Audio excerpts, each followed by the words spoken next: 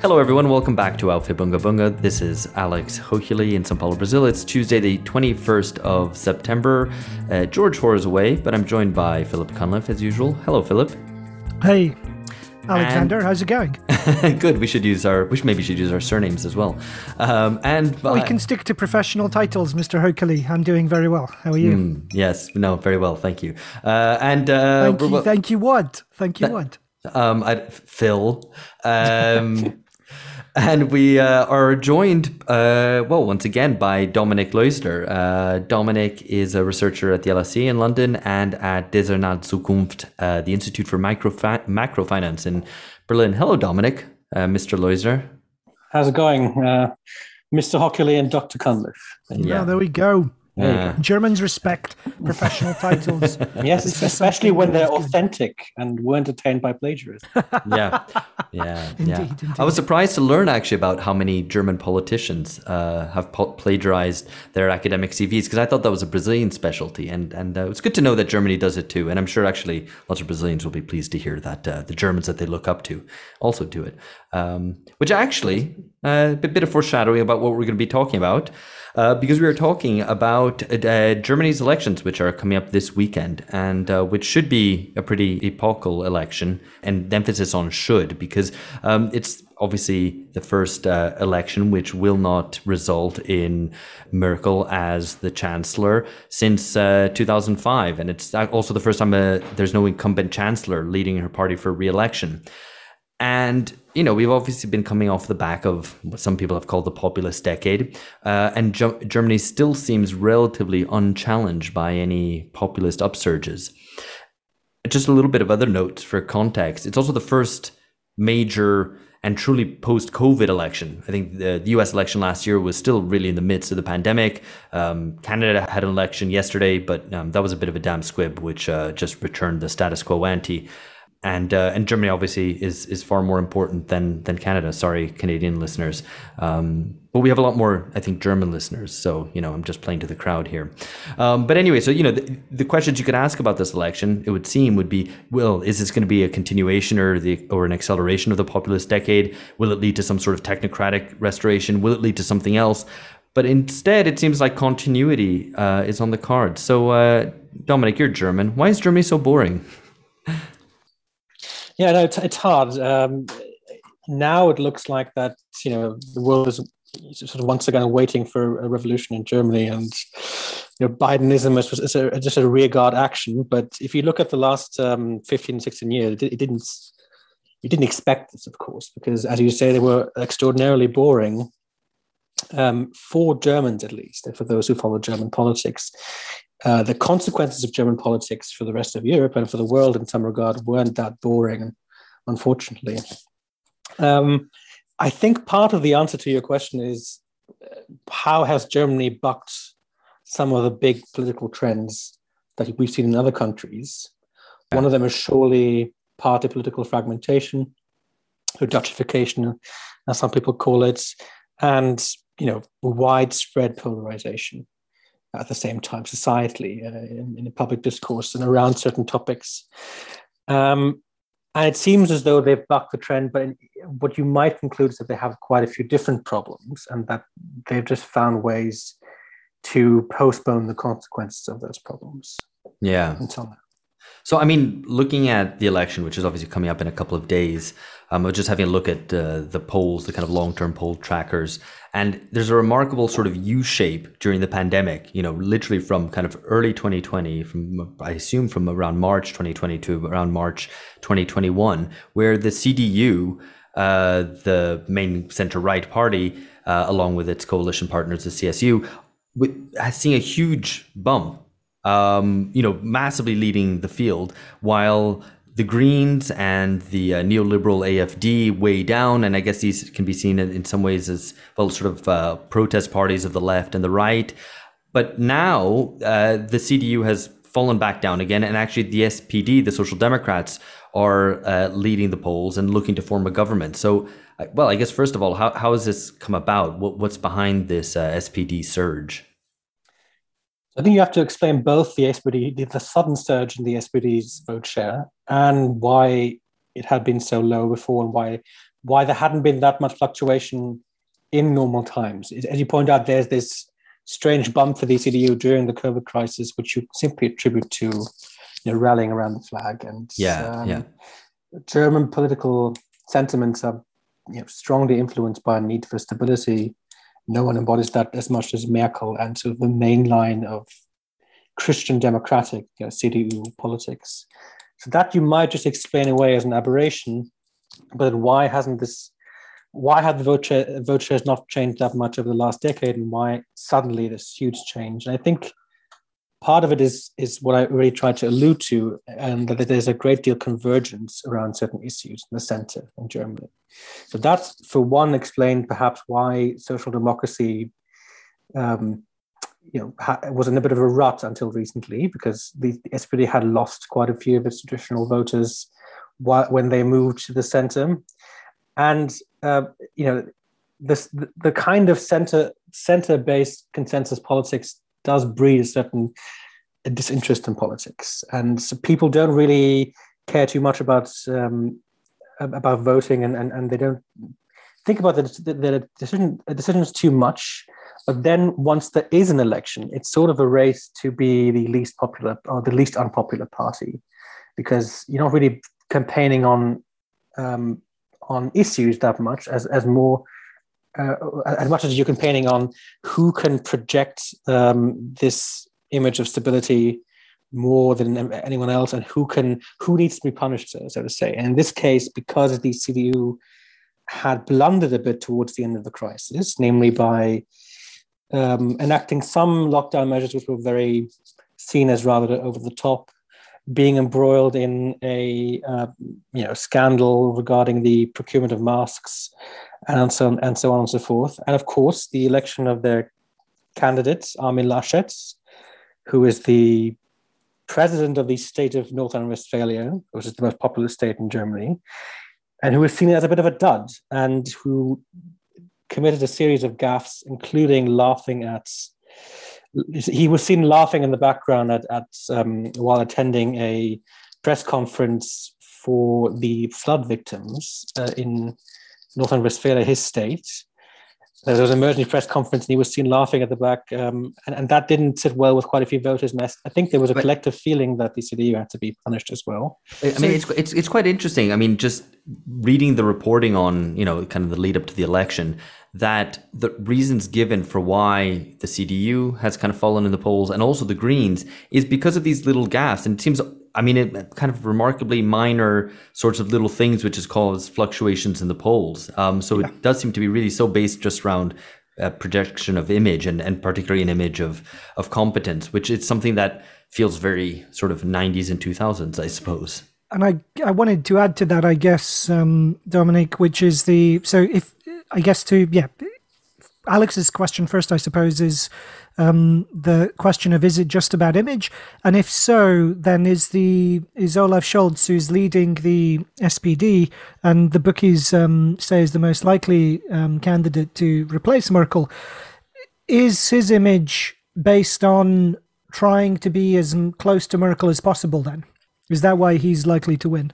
It's surely both. I mean, surely he's trying to triangulate in a way. He's trying to both project himself as a continuation of Merkelism, and he's actually very explicitly done so by emulating that strange gesture that Merkel makes with her hands. We're going to come on to this. We're going to come on to this. the Merkel triangle, so to say. And he's done that on election board. For some reason, election billboards in Germany are just huge faces of the candidates rather than slogans or images. It's a bit creepy, but one of them featured Olaf Scholz doing the Merkel gesture. On the other hand, he is also very explicitly speaking about nominally left-wing policies, or traditionally social democratic sort of mainstream policies, such as a 12 euro minimum wage, higher investments, investment into climate, decarbonization, and all those things. And both those things seem to be working, and it's a question which is the bait and switch in the end. So because at some point, Merkelism 2.0 is incompatible with fiscal reforms and getting serious on climate change. However, if you do look at the polls, there are polls that the questions are: would you have voted for the SPD if the candidate of the CDU, so of the Christian Democrats, had been someone else? In this case, the ministerial president of Bavaria, his name is Söder. Had it been Söder, for instance, Scholz would not be currently leading the race. So it's quite an open question. And it seems kind of relatively personalized for the sort of the system that Germany has, right? Personalized at the same time as the personalities themselves are fairly gray, right? I mean, I guess I don't know if you can characterize, some of the other kind of party leaders, maybe of the Greens, for starters. I mean, what sort of politicians are these, or is it easy enough just to say, listen, they're kind of sort of grey non-entities? Can I just interrupt though before that? So picking up on this point about the posters, the billboards with the enormous faces. So it is very much then an election driven by image and personality rather than there's no meaningful policy disputes. Is that right? So what has to be understood is that on the center right in Germany, so the conservative core of Christian democratic voters doesn't seem to care that much about politics, because progressive politics is difficult in Germany. And I think that at least in part explains the convergence around the center, which in turn explains why the elections and the fluctuations in polling are driven by these minor issues, because there's nothing meaty to actually contest. If you ask, for instance, now this is anecdata, but if you go to northern Bavaria, which is profoundly conservative, they are having problems voting for Armin Laschet, the current candidate of the CDU, because they think he's a dud and they think he's uncharismatic, and certainly not Merkel. Merkel isn't charismatic, but she has this gravitas, and she's by any standards a very competent politician, and she projects power. So people want a powerful man or woman who can guarantee stability and who can guarantee that nothing much changes. So I think on the center right, issues don't really matter that much, but they seem to matter more on the center left. Hence what might be lip service to minimum wage and investment, what might be meaningful policy ambitions, we don't know yet. As for Alex's question about who are these people? So Armin Laschet is, as I said, he's sort of he's not. He's not terribly uncharismatic, I would say, but he's not. He's sort of a typical Rhinelander, I think people would say. So he's a bit laconic, sort of a bit. Certainly can be witty, and can crack a joke. But as we saw, that tendency is perhaps cost him the election, because he was apparently cracking jokes in the background while people were mourning the dead. Olaf Scholz is originally from Lower Saxony, but he grew up in Hamburg, and he's stereotypically a Hamburgian in the sense that he's quite dry, very conservative in a way. He doesn't really say much. He's a bit phlegmatic, if you want. And he's the conservative, bourgeois conservative wing of the Social Democrats, who used to be radical in his youth, of course, but now has sort of matured. And he was the mayor of Hamburg, which is it's the richest city in Germany, which is a merchant city. So he's very much the face of the SPD that you can sell to the German mainstream. I read him described today as if he looked as if he was lost leaving an accountants convention. That's good. Which sounds pretty damning, at least in terms of projecting. Yeah, but I feel like that's quite a lot of Germans, unfortunately. I wasn't going to say it. No, that's true. He's not quite in terms of on the spectrum of uncharismatic. He isn't quite Hermann von Rompuy. I don't know whether you remember him. Terribly, Farage famously said that he had the charisma of a wet rag. But he's not very charismatic either. It's true, and I would say the same of Anna Baerbock, who's the leader of the Greens. She, of course, the Greens they're quite a bourgeois party, if you like, and they've been in coalitions on the state level with the CDU, but they're a bit more young. I think the average age of politicians is quite a bit lower, and she, I think, she can come across as a bit more animated and confident and interesting, and she's done so. She's come across that way in the recent televised debates between the three candidates. But none of them, I think that while the campaign is driven by personalities, it's not the most charismatic personality that wins. It might actually be the most boring personality, because that's anything that isn't boring might be suspicious to voters in a way. Yeah. I mean, that is quite interesting, despite evidently being not that enthusing, if you're following the election. But we should maybe turn a little bit, and I guess we can round off talking a little bit more about talking about what's likely to happen a little bit later on. But we should look backwards now, I guess, at Merkel, because Merkel has this astonishing longevity, outlived so many other personalities and on the political stage, both Europe wide and beyond that as well.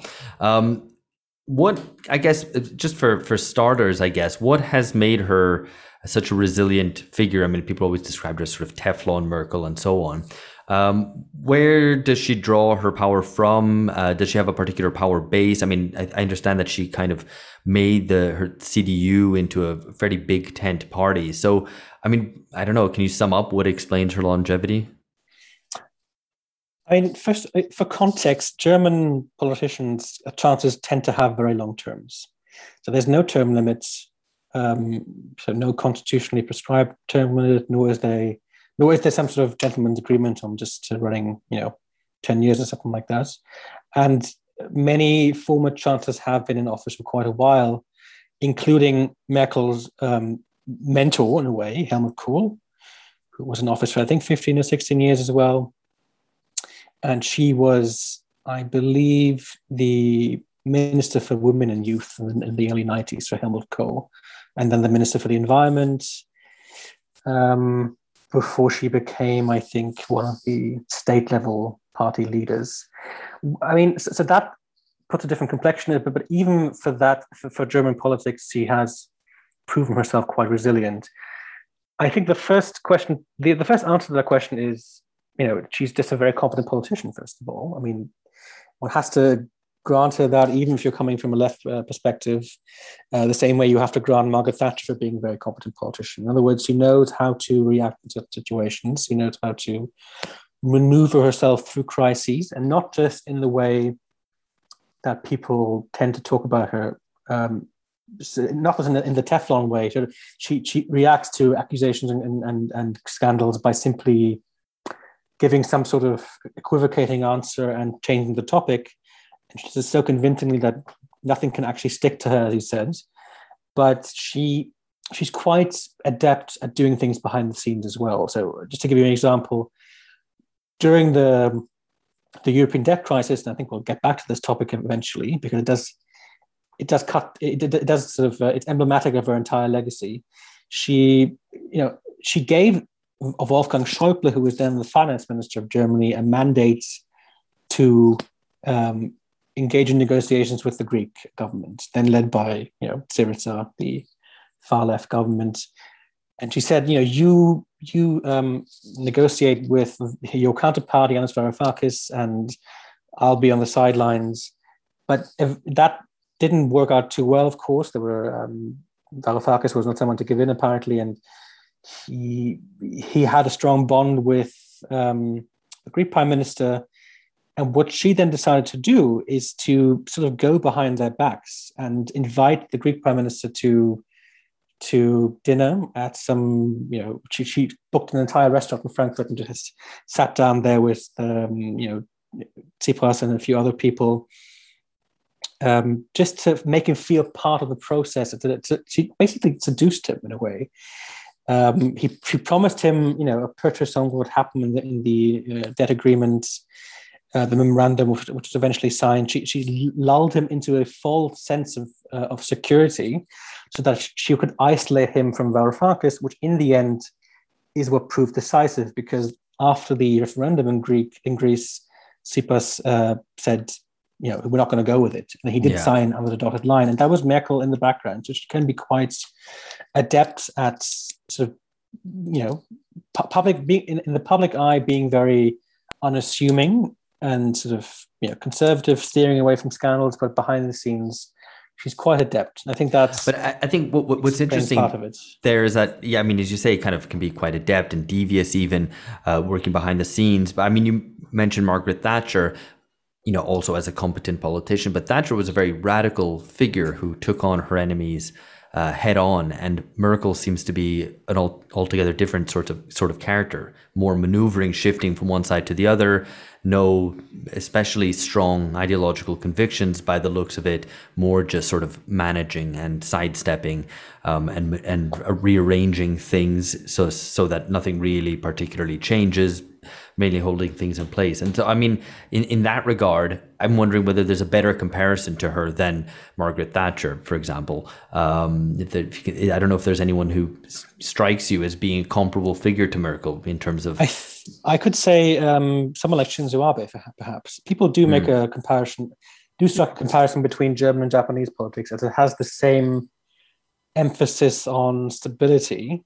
It doesn't actually end up as very stable, in the sense that you have many different governments and many different prime ministers, but the electoral preference for stability and someone who can project it, and for someone who is essentially post-ideological, is there. And you're right in saying that Margaret Thatcher was deeply ideologically motivated and in a way prepared to make it rain on everyone, even some of the Tory party's old constituencies. Whereas Merkel is sort of the opposite. Your friend of the show, Wolfgang Streeck, once described Merkel as the perfect postmodern politician, because she doesn't actually stand for very much. And her most radical actions are those that change everything, to keep everything the same. Yeah. To the extent that you can sum up her legacy over the last 10 years, it's only enacting change if it's necessary to keep everything the same. So you have that leopard principle that you talked about with Adam Tooze in your recent episode, that at some point the establishment has to enact change just to maintain their grip on power. And I think that it also makes her so suitable to German politics, because the way the system is built up, the federal system, it makes political action very costly. And a politician that can still maintain power in that system is Merkel, because she is so cautious to begin with, and she doesn't require, bold pivoting and big issues to actually stay in power.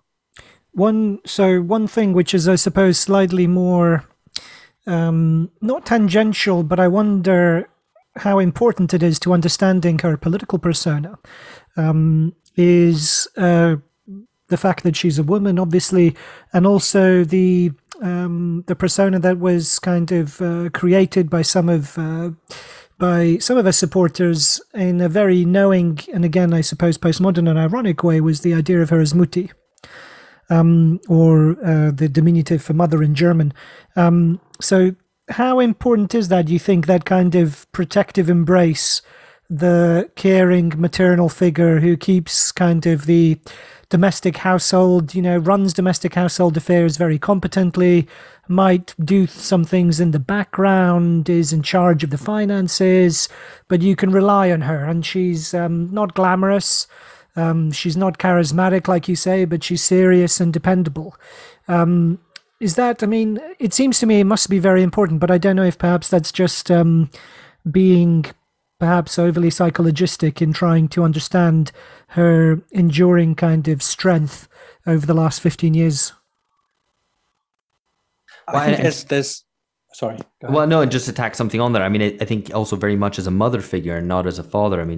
She's not the one laying down the law, right? Establishing rules. It's far more kind of flexible, working in the background. Well, in the way that Phil described very well. And also, you mentioned earlier the Merkel the rhombus that she does with her fingers. And if you've ever seen, I think the cover image for this episode will have a picture of that, so listeners, you can check that out. But kind of, it's a way that kind of politicians who are obviously coached and have media trained and so on, just learn to be like, okay, I'm going to keep my hands like this so that when I appear on camera, I'm not going to be waving my arms around or looking awkward, not knowing what to do with my arms. But someone suggested this to me the other day, and it does seem to be right, that it's a womb. The thing that she's doing is the shape of a womb right in front of where her womb would be. So it's just recapitulating that sort of maternal imagery. Well, for my style, that would be too psychologistic, to be honest. But it's a funny take, and it's kind of bizarre because it does seem like something that's perfectly sort of stage managed. Like she has some motivational coach at some point, or public speaking coach who told her, do something with your hands because it looks awkward if you don't know what to do with them. But that's not unique to her. I mean, even someone like Barack Obama, who's obviously sort of a born public speaker, he used to have that gesture with his fists. I don't know whether you remember. He would just punctuate whatever he said with clenched fists, with his thumb sticking out slightly. So that's sort of a thing that every politician nowadays has, a sort of a gimmick. And I wouldn't rate the importance of that rhombus too highly, but it is true that this mutti image, so that the caring image, does seem to play a big role. And I think you could attribute it, at least in part, to some somewhat repressed form of nationalism and a repressed sort of fear of the outside world in a way. It's a very insular society, and this came through in some of the recent debates, that there were barely any discussions of geopolitics and foreign policy and Europe even. I mean, you would expect at least Europe to be on their agenda.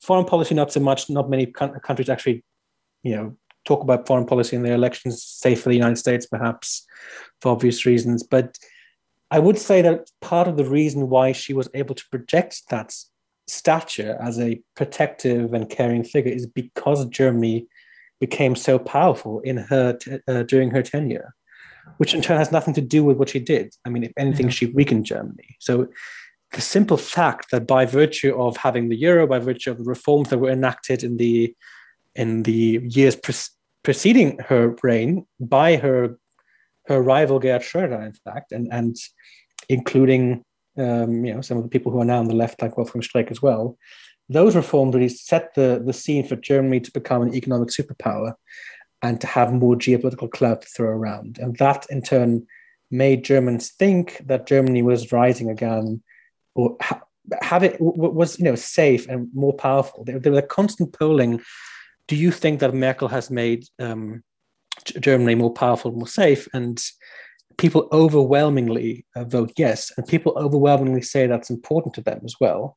But now what you see, if you ask the center right, roughly speaking, and the center left, how do you see the trend in Germany? The center right will say, if I'm not mistaken, they will see Germany as declining, and the center left will see the opposites. So that consensus has somehow changed. During Merkel's tenure, people tended to think that Germany was doing better and that they were becoming more prosperous as a country and being more safe. And I think the crisis has broken that consensus. And I think Merkel may or may not be able to even, she wouldn't perhaps be successful in the coming 10 years if she could stay on. So German kind of power in this particular moment, and for reasons that I guess are historically obvious, it has to be expressed.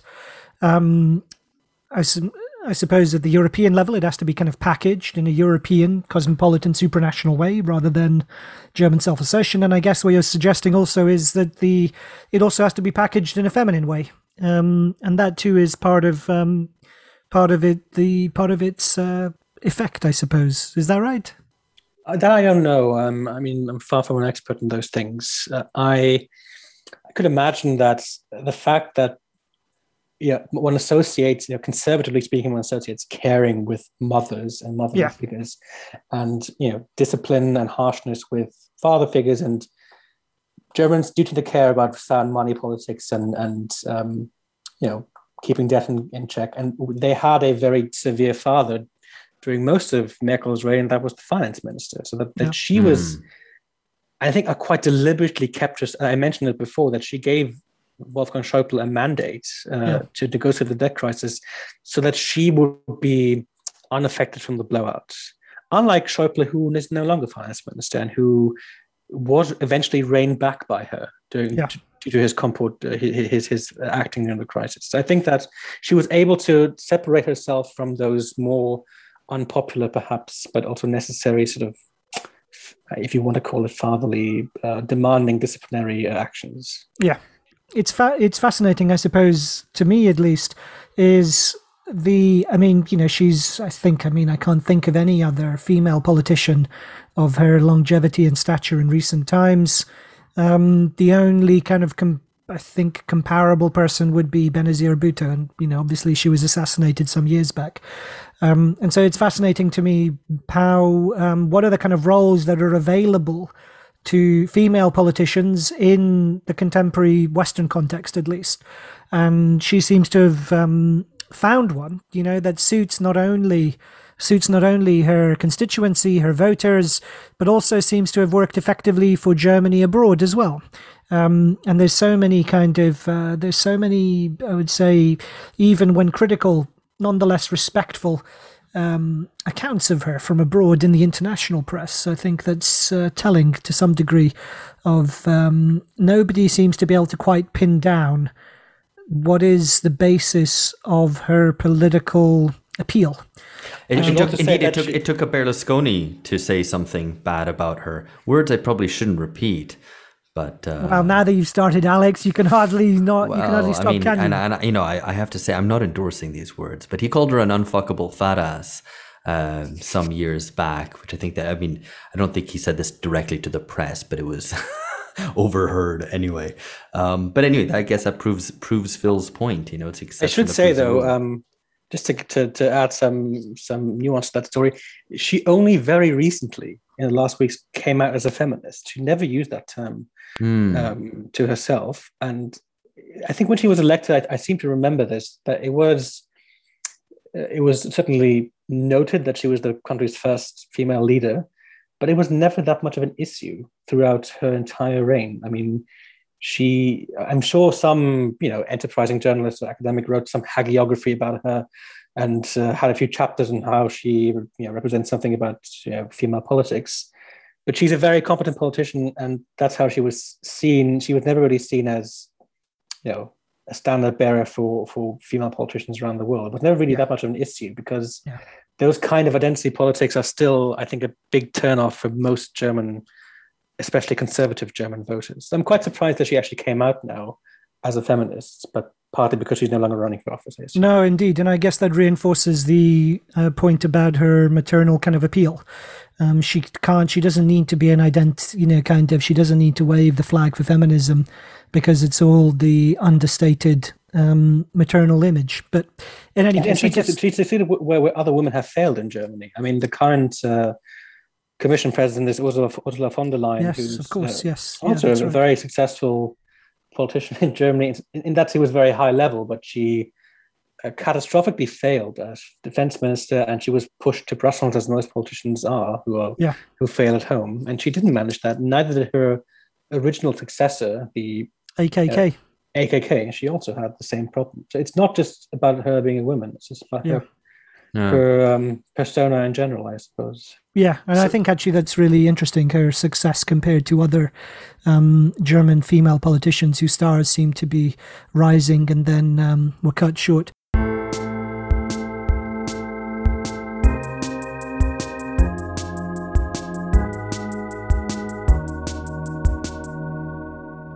But I guess, we can move on to thinking about some of the most significant aspects of her term in office. And the line in the FT is, the Financial Times was from the sick man of Europe to the second Wirtschaftswunder, referring to the post-war German economic miracle and Germany recovered from the war. So how far is that? You've mentioned already that she benefited, I suppose, from the economic reforms that were made under her predecessor, Gerhard Schröder. But how significant is that economic transformation of Germany during her term in office?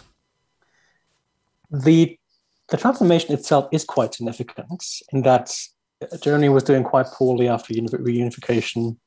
It was doing quite poorly even after the dot-com crisis, which people forget actually did lead to a small recession in Germany. And it was around the time of where that new phase of globalization was really kicking off. And as an export economy, it's highly sensitive to, global competitive disinflation. So remaining competitive also on a cost competitiveness level. In other words, the German elites felt like they had to do some harsh reforms, including labor market reforms, to remain competitive, to avoid long-term structural permanent unemployment. And I actually, somewhat unusually for sort of a lefty economist, think that the German model is actually quite successful in that sense that it managed to overcome this distribution, this coordination failure in the distribution of adjustment pain. In other words, it could have led to high unemployment, but what we got instead was a labor market that was dualized. In other words, you have this whole massive, this new part of the labor market which is cut out of the permanent contracts and unionized jobs, has these flexible contracts, et cetera, which is lower paid and which has accepted sort of a permanent wage cut or a lid on wages in general. That, if you credit that with the recovery in the first decade of the century, then it has nothing to do with Merkel, of course, because those things were done before her time. Yeah, the hard sphere reform, labor market reforms, as they're called. Yeah, exactly. The way I looked at Merkel is not. It's very misleading to look at Germany's performance in that time. You have to look at what was the potential growth and on which path dependencies did her policy create for Germany, and I think then it's an overwhelmingly negative term, because the most consequential aspect of her policy, of her term in office, is that she oversaw the lowest level of net public investment in post-war German history. Essentially, net public investment stagnated. It was more or less at zero. So the net investment into fixed capital, that includes infrastructure, includes digital infrastructure, schools, and all those things, utilities. During a period in which Germany was very fiscally sound, had a lot of fiscal space, a lot of capacity to spend, and in which interest rates on German bonds was incredibly low, and now, in fact, large parts of the yield curve is negative. In other words, they get paid for holding investors' money, and even if interest rates weren't negative, they would probably make up the spending from debt financing would actually make up for itself, because it would cause sufficient growth to, cancel out the higher debt burden.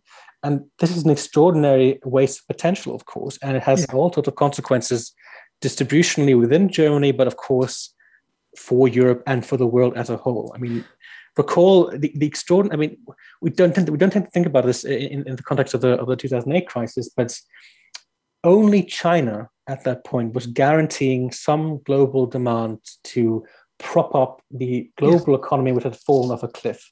Obama stimulus was famously too small as a result of congressional politics, and there was no stimulus in what was then still the largest trading bloc in the world, the largest economic bloc, the Eurozone, and it is largely on account of, in fiscal policy terms, on the consensus that's led by Germany that we shouldn't spend. And that really...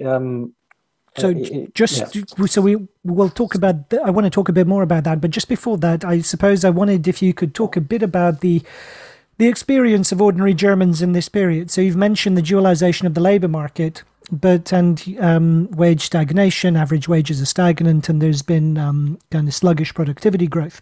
So employment has remained high. And you mentioned the lack of public investment, and Wolfgang Streeck on a previous episode has mentioned the fact of kind of the decay of Germany's public infrastructure, which is quite striking in the context of in Germany's economic reputation. So I suppose what does ordinary life feel like for Germans in this period? So they feel kind of secure, but hard done by, or were they content despite the fact that wages were stagnant, but everyone felt they had a job and they felt more or less secure under Merkel's stewardship? Well, and just to tack something on there as well, because I mean, despite high labor force participation, lots of women in the workforce, a lot of it's, from my understanding, part-time and precarious. So I mean, and as you've said, this kind of dualized labor market. So just another element to tack on to Phil's question. Well, yeah, I mean, it's important to put it in perspective, and yes, these reforms did create a second labor market in which people had non-unionized jobs mainly, were sort of were more precarious, as you say. So they're so-called 0-hour contracts in which you might not make any income.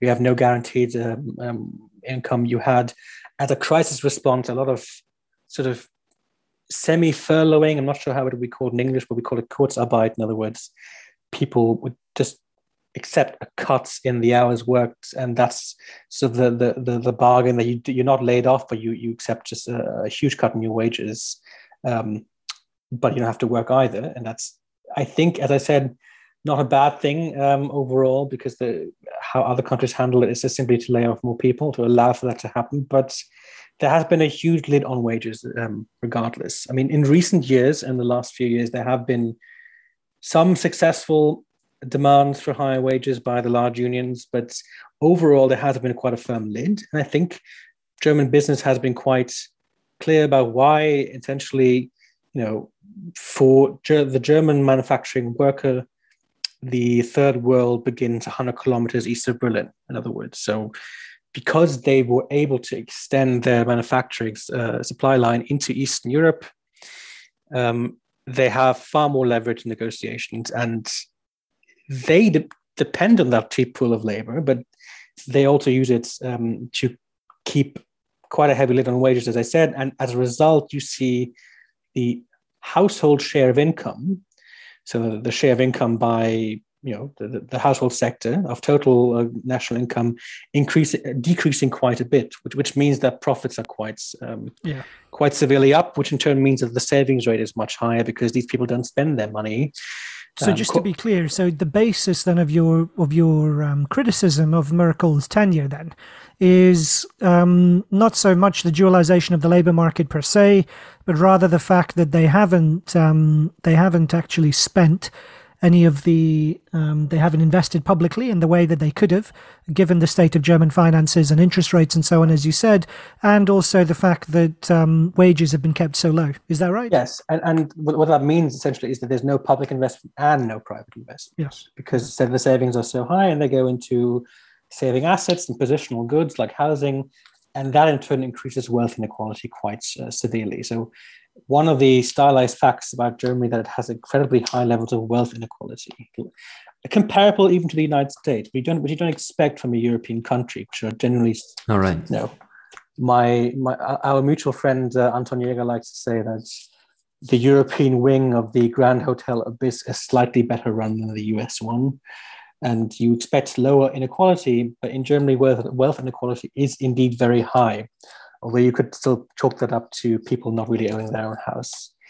But income inequality is also actually very high if you look at the pre-tax levels. In other words, a lot of incomes have actually stagnated while the upper tier incomes has increased.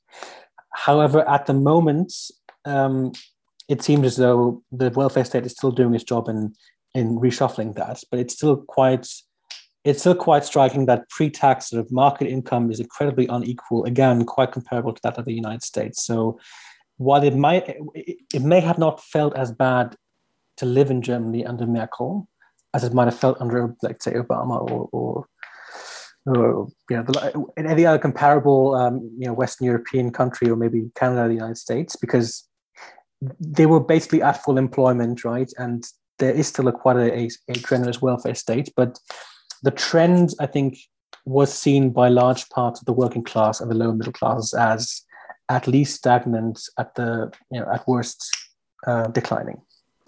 So this takes us on to the question of Germany's role in, which we've touched upon already, Germany's role in the Eurozone debt crisis, and how it links to Merkel's failure of leadership. So from my point of view, and this is a conversation I've had with people in Britain, was on the base and part of the basis of my support for Brexit was the lack of any possibility for supranational integration in the European Union. That the failure to kind of construct any kind of further political union and fiscal union to complement the Eurozone was part of the reason that I swung decisively in favour of Brexit, because, you know, I felt the moment for it, if there was ever a moment for it, it was in the wake of the debt crisis, beginning in 2008 and going on into 2015 and 16. So I wondered if you could talk a bit about Merkel's political failure, and perhaps if it is indeed her greatest political failure and perhaps her most important lasting legacy was her failure to meaningfully reform or make an effort to reform the Eurozone. My view was always, if a blueprint had been on the table, I would have been willing to discuss it, but nothing was ever offered. I think that's there's a paradox in European politics, which is that it requires a great deal of coordination and solidarity to integrate further, because it always involves some degree of risk sharing and some degree of even distribution at some point, opening up your labor markets to competition, etc., and accepting freedom of movement. But paradoxically, when that coordination and that solidarity is needed most, namely during crises, it is the hardest to come by, because these crises tend to throw up previously perhaps dormant imbalances between countries, and that changes the bargaining position of some countries vis-a-vis others, right? And this was definitely the case in the Euro crisis, where you had the net creditor countries, so Germany and a couple of the northern countries, Netherlands, Austria, Slovakia, very, very firm on not granting any debt relief, not discussing haircuts or sovereign default for Greece in that case, and in fact making these countries sign memoranda that in the Greek case lent them a whole bunch of money under conditions that made that money impossible to repay.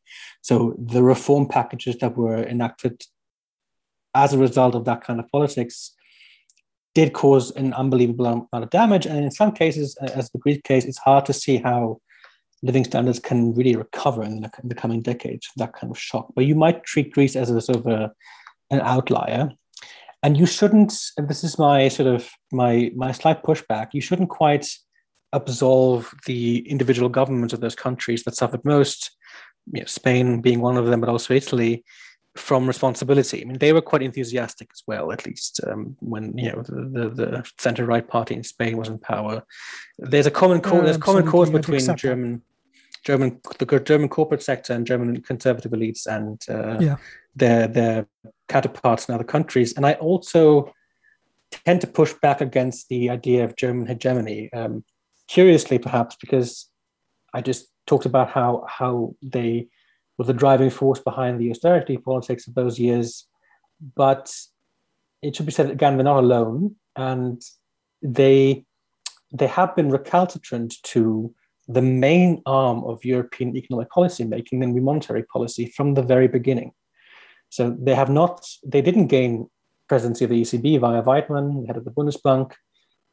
It was, of course, first Trichet and then Draghi, who then, in his capacity as president of the central bank, saved the Eurozone, if you want. And there have been multiple challenges, legal challenges by the German Constitutional Court, but also a lot of complaining and rumbling in German elites, and nothing has happened. I think that consensus is more firm than ever. And I think if that's the main policy-making arm economically, monetary policy, then you can't really speak of German hegemony in that sense.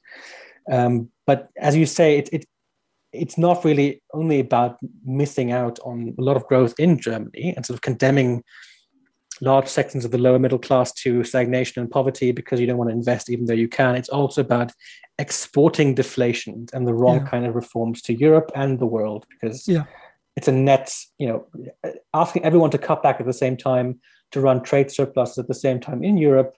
It doesn't cause import demand from the rest of the world. It causes the opposite in a way, and that is quite damaging. But is that her I mean, can we say that's her greatest political failure? I mean, it was a genuine world historic crisis, which is to say there was the opportunity perhaps for actually perhaps mounting the beginning of reform to the European Union that could have taken it in a more genuinely integrated direction. I mean, kind of for the sake of argument's sake, and she failed it. And so is it something, I mean, not in just her, I mean, as you mentioned, the German elites, as well as elites in other countries, are part of it, but nonetheless, she must bear some of that political responsibility. It happened on her watch, right? Yes and no. I think that economically speaking, it is her responsibility. That she was in the background, but she underwrote this kind of politics. In as much as she has some sort of ideology, it's certainly boilerplate, austerian, sound money. But as I said, politically speaking, the crisis wasn't actually the point at which Europe could integrate further. Because my point is that this crisis theory of the Eurozone is fundamentally flawed. The sound reforms that lead to spillover, and that down the road lead to more integration are usually made during peace times. And I think that the aftermath of this crisis, because it isn't actually a European crisis and it isn't a debt crisis, because those are off the table now that we have activist monetary policy. Now there might actually be a window for reform. Fiscal reform at the European level, but that's exactly what's at stake in the German and the French election too, actually. So tell us then about how you, just quickly, because we want to move on, but maybe just quickly tell us about what are the prospects or the possibilities for a change in Germany's economic relations, particularly within the Eurozone, within the European Union, with somebody new at the helm? I think you've alluded to it already, that, and this seems to be a view shared on the left as well, and center-left circles, that it might be disappointing in the sense that even if the Social Democrats win, and we get a coalition that is amenable to these kind of reforms, nothing much might actually happen. And that might be the case, but it is worth emphasizing that the SPD, the Greens, and the Linke, so the far left party in Germany, do seem to more or less agree on major policy domains and how to reform them, roughly speaking. So they all nominally at least have committed to higher investments. The SPD wants a higher minimum wage of 12 euros. They want investment into decarbonization, and they want some extension of welfare and more taxation, to progressive taxation of some kind. And that, I think, it should matter. Again, as I said, it's not clear whom Scholz is bait and switching, because he's trying to play both sides, obviously. But he seems to have undergone a transformation sometime throughout his term, somewhat changing his mind on fiscal matters. This is the guy who famously said, a German finance minister is a German finance minister, after he ran on a more lefty campaign. And then once he was in office, he just turned around and said, you know what, I'm not different than Schäuble, because I'm just another German guy who doesn't want to spend. Right. But I should say that it matters so much what the eventual coalition is. To answer your question, Philip, because, and that is to some extent tea leaf reading, because regardless of the outcome of the elections, the immediate outcome, anything can go in the coalition negotiations. So you might end up with a coalition that doesn't even include the SPD potentially, right? And we can talk about that if you want to. We might round off there, but before that, I thought we should talk a bit about climate change, because there's some talk in the media that this is or should be or was to be the climate change election. And just to look up I looked up some of the figures on this, some of the polling and whatever. 28% of Germans see climate change as the most important global issue, against 18% for the EU average. 2/3 of Germans believe the government isn't doing enough. 79%, which I thought was quite high, say they're personally taking action against climate change or have done it over the past 6 months. And then you had the devastating floods this summer where 181 people died, and it seemed like it was all set up to be this kind of big climate change elections with the Greens already kind of seeming to pull away a lot of the SPD's traditional support, or maybe not traditional support, but at any rate, part of the SPD's support. And now they, in fact, ended up stationed in the high teens. I don't know, how should we understand ecological politics in Germany in light of this election? I mean, to what extent has there been much debate around this? Is there any sort of sense of polarization over positions on climate change, or is it more or less everybody just saying, yeah, we need to take action a bit faster, a bit slower, whatever, but that's more or less the substance of the debate?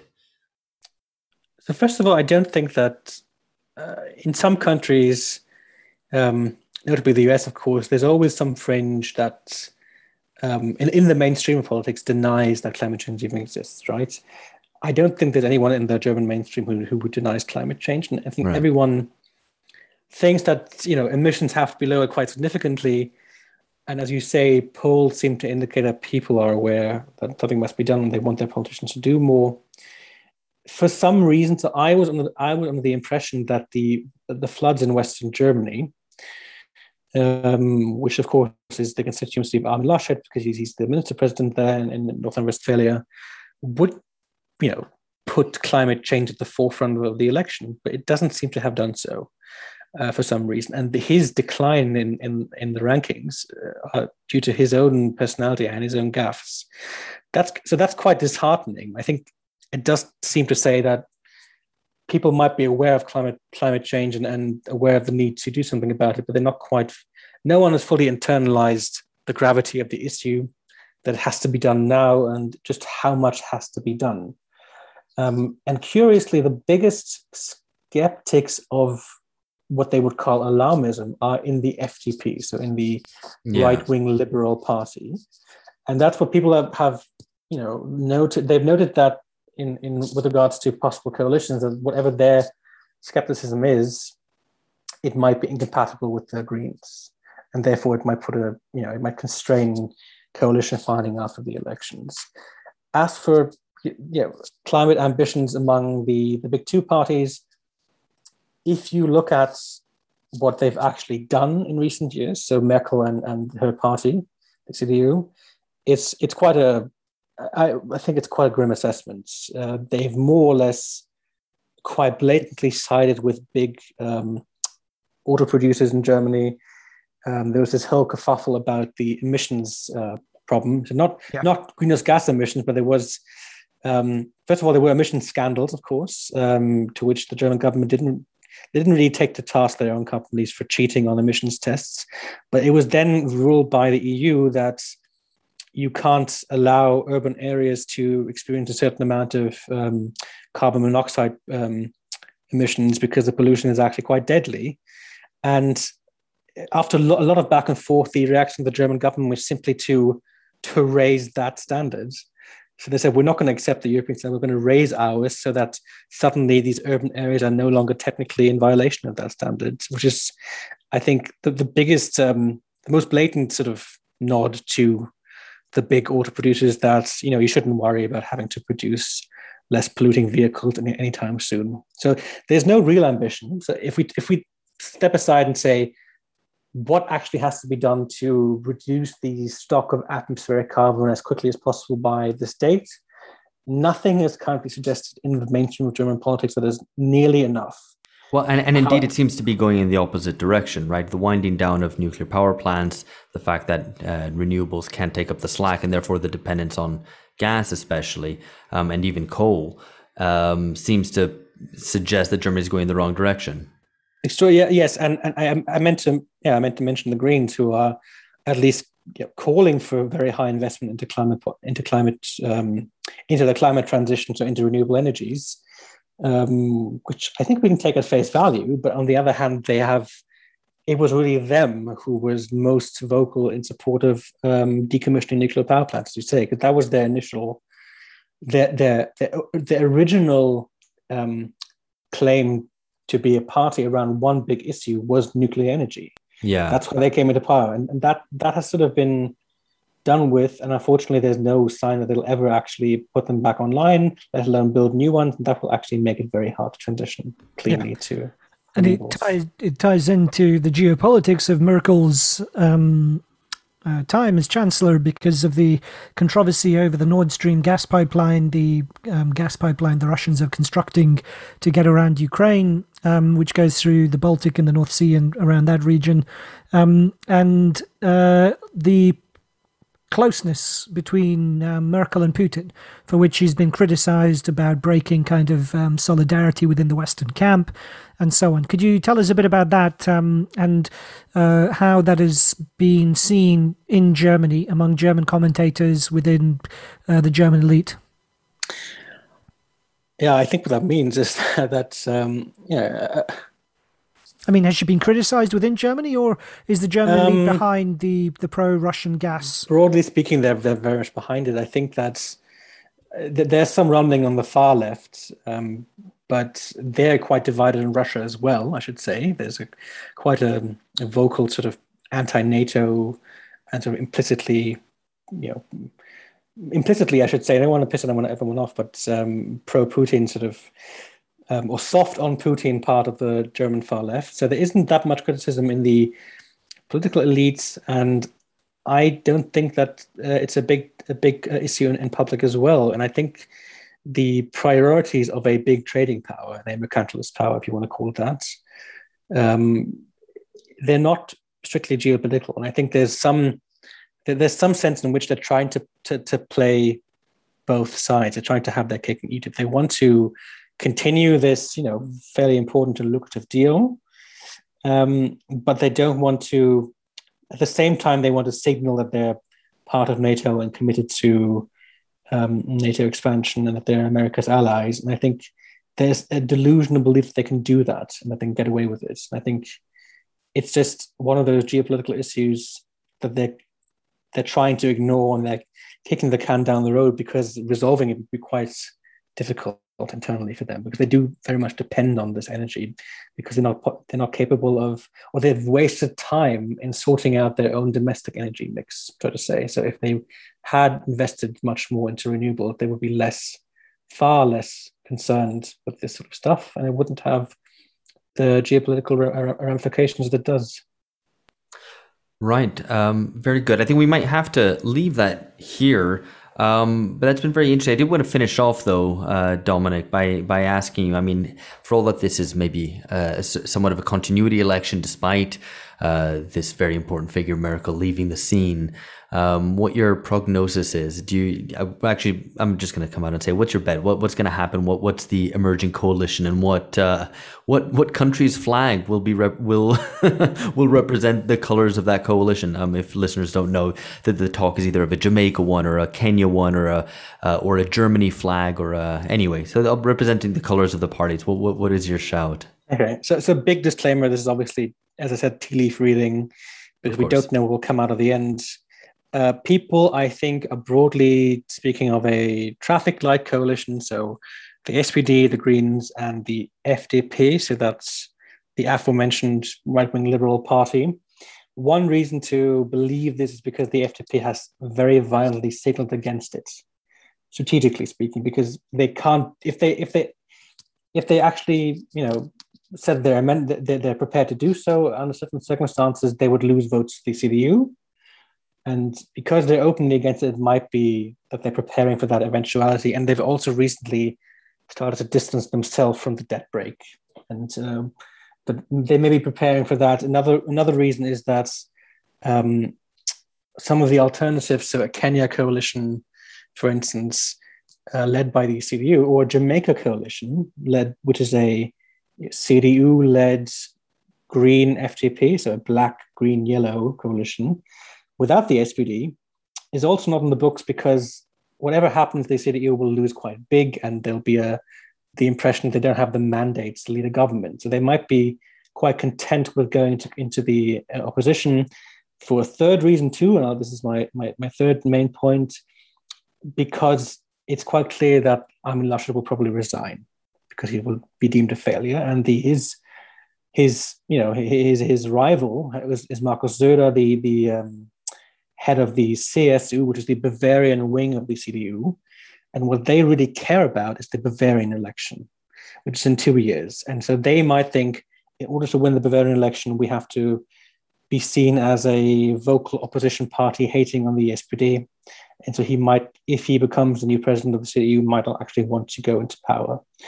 That, for me, speaks in favor of a traffic light coalition. But of course, there's no precedent for any of this, right? I mean, it's very fragmented and more than it's ever been. So we really have no idea, to be honest. All right, very good. That's all to look forward to. The elections on Sunday, the 26th of September. And we will be back next week with looking at, what happened and some of the deeper changes that might be ongoing, because we will be welcoming back Wolfgang Strick. And that's an episode to look out for towards the end of next week. At the same time, we've got our Generation series, OK Bunger, The Problem of Generations, coming out. The first episode is out this week. The next one, it will be out next week. So look out for that. And that's it from us for now. Catch you later. Bye-bye.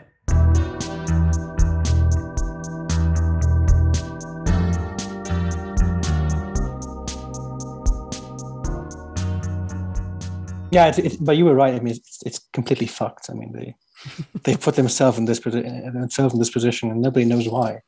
If you could sum up the entirety of German politics and European politics, it's just self-inflicted wounds over the last 20 decades, like making yourself from the most prosperous part of the world to a much poorer part for no particular reason. Well, I suppose, I assume they feel like they can't do nuclear.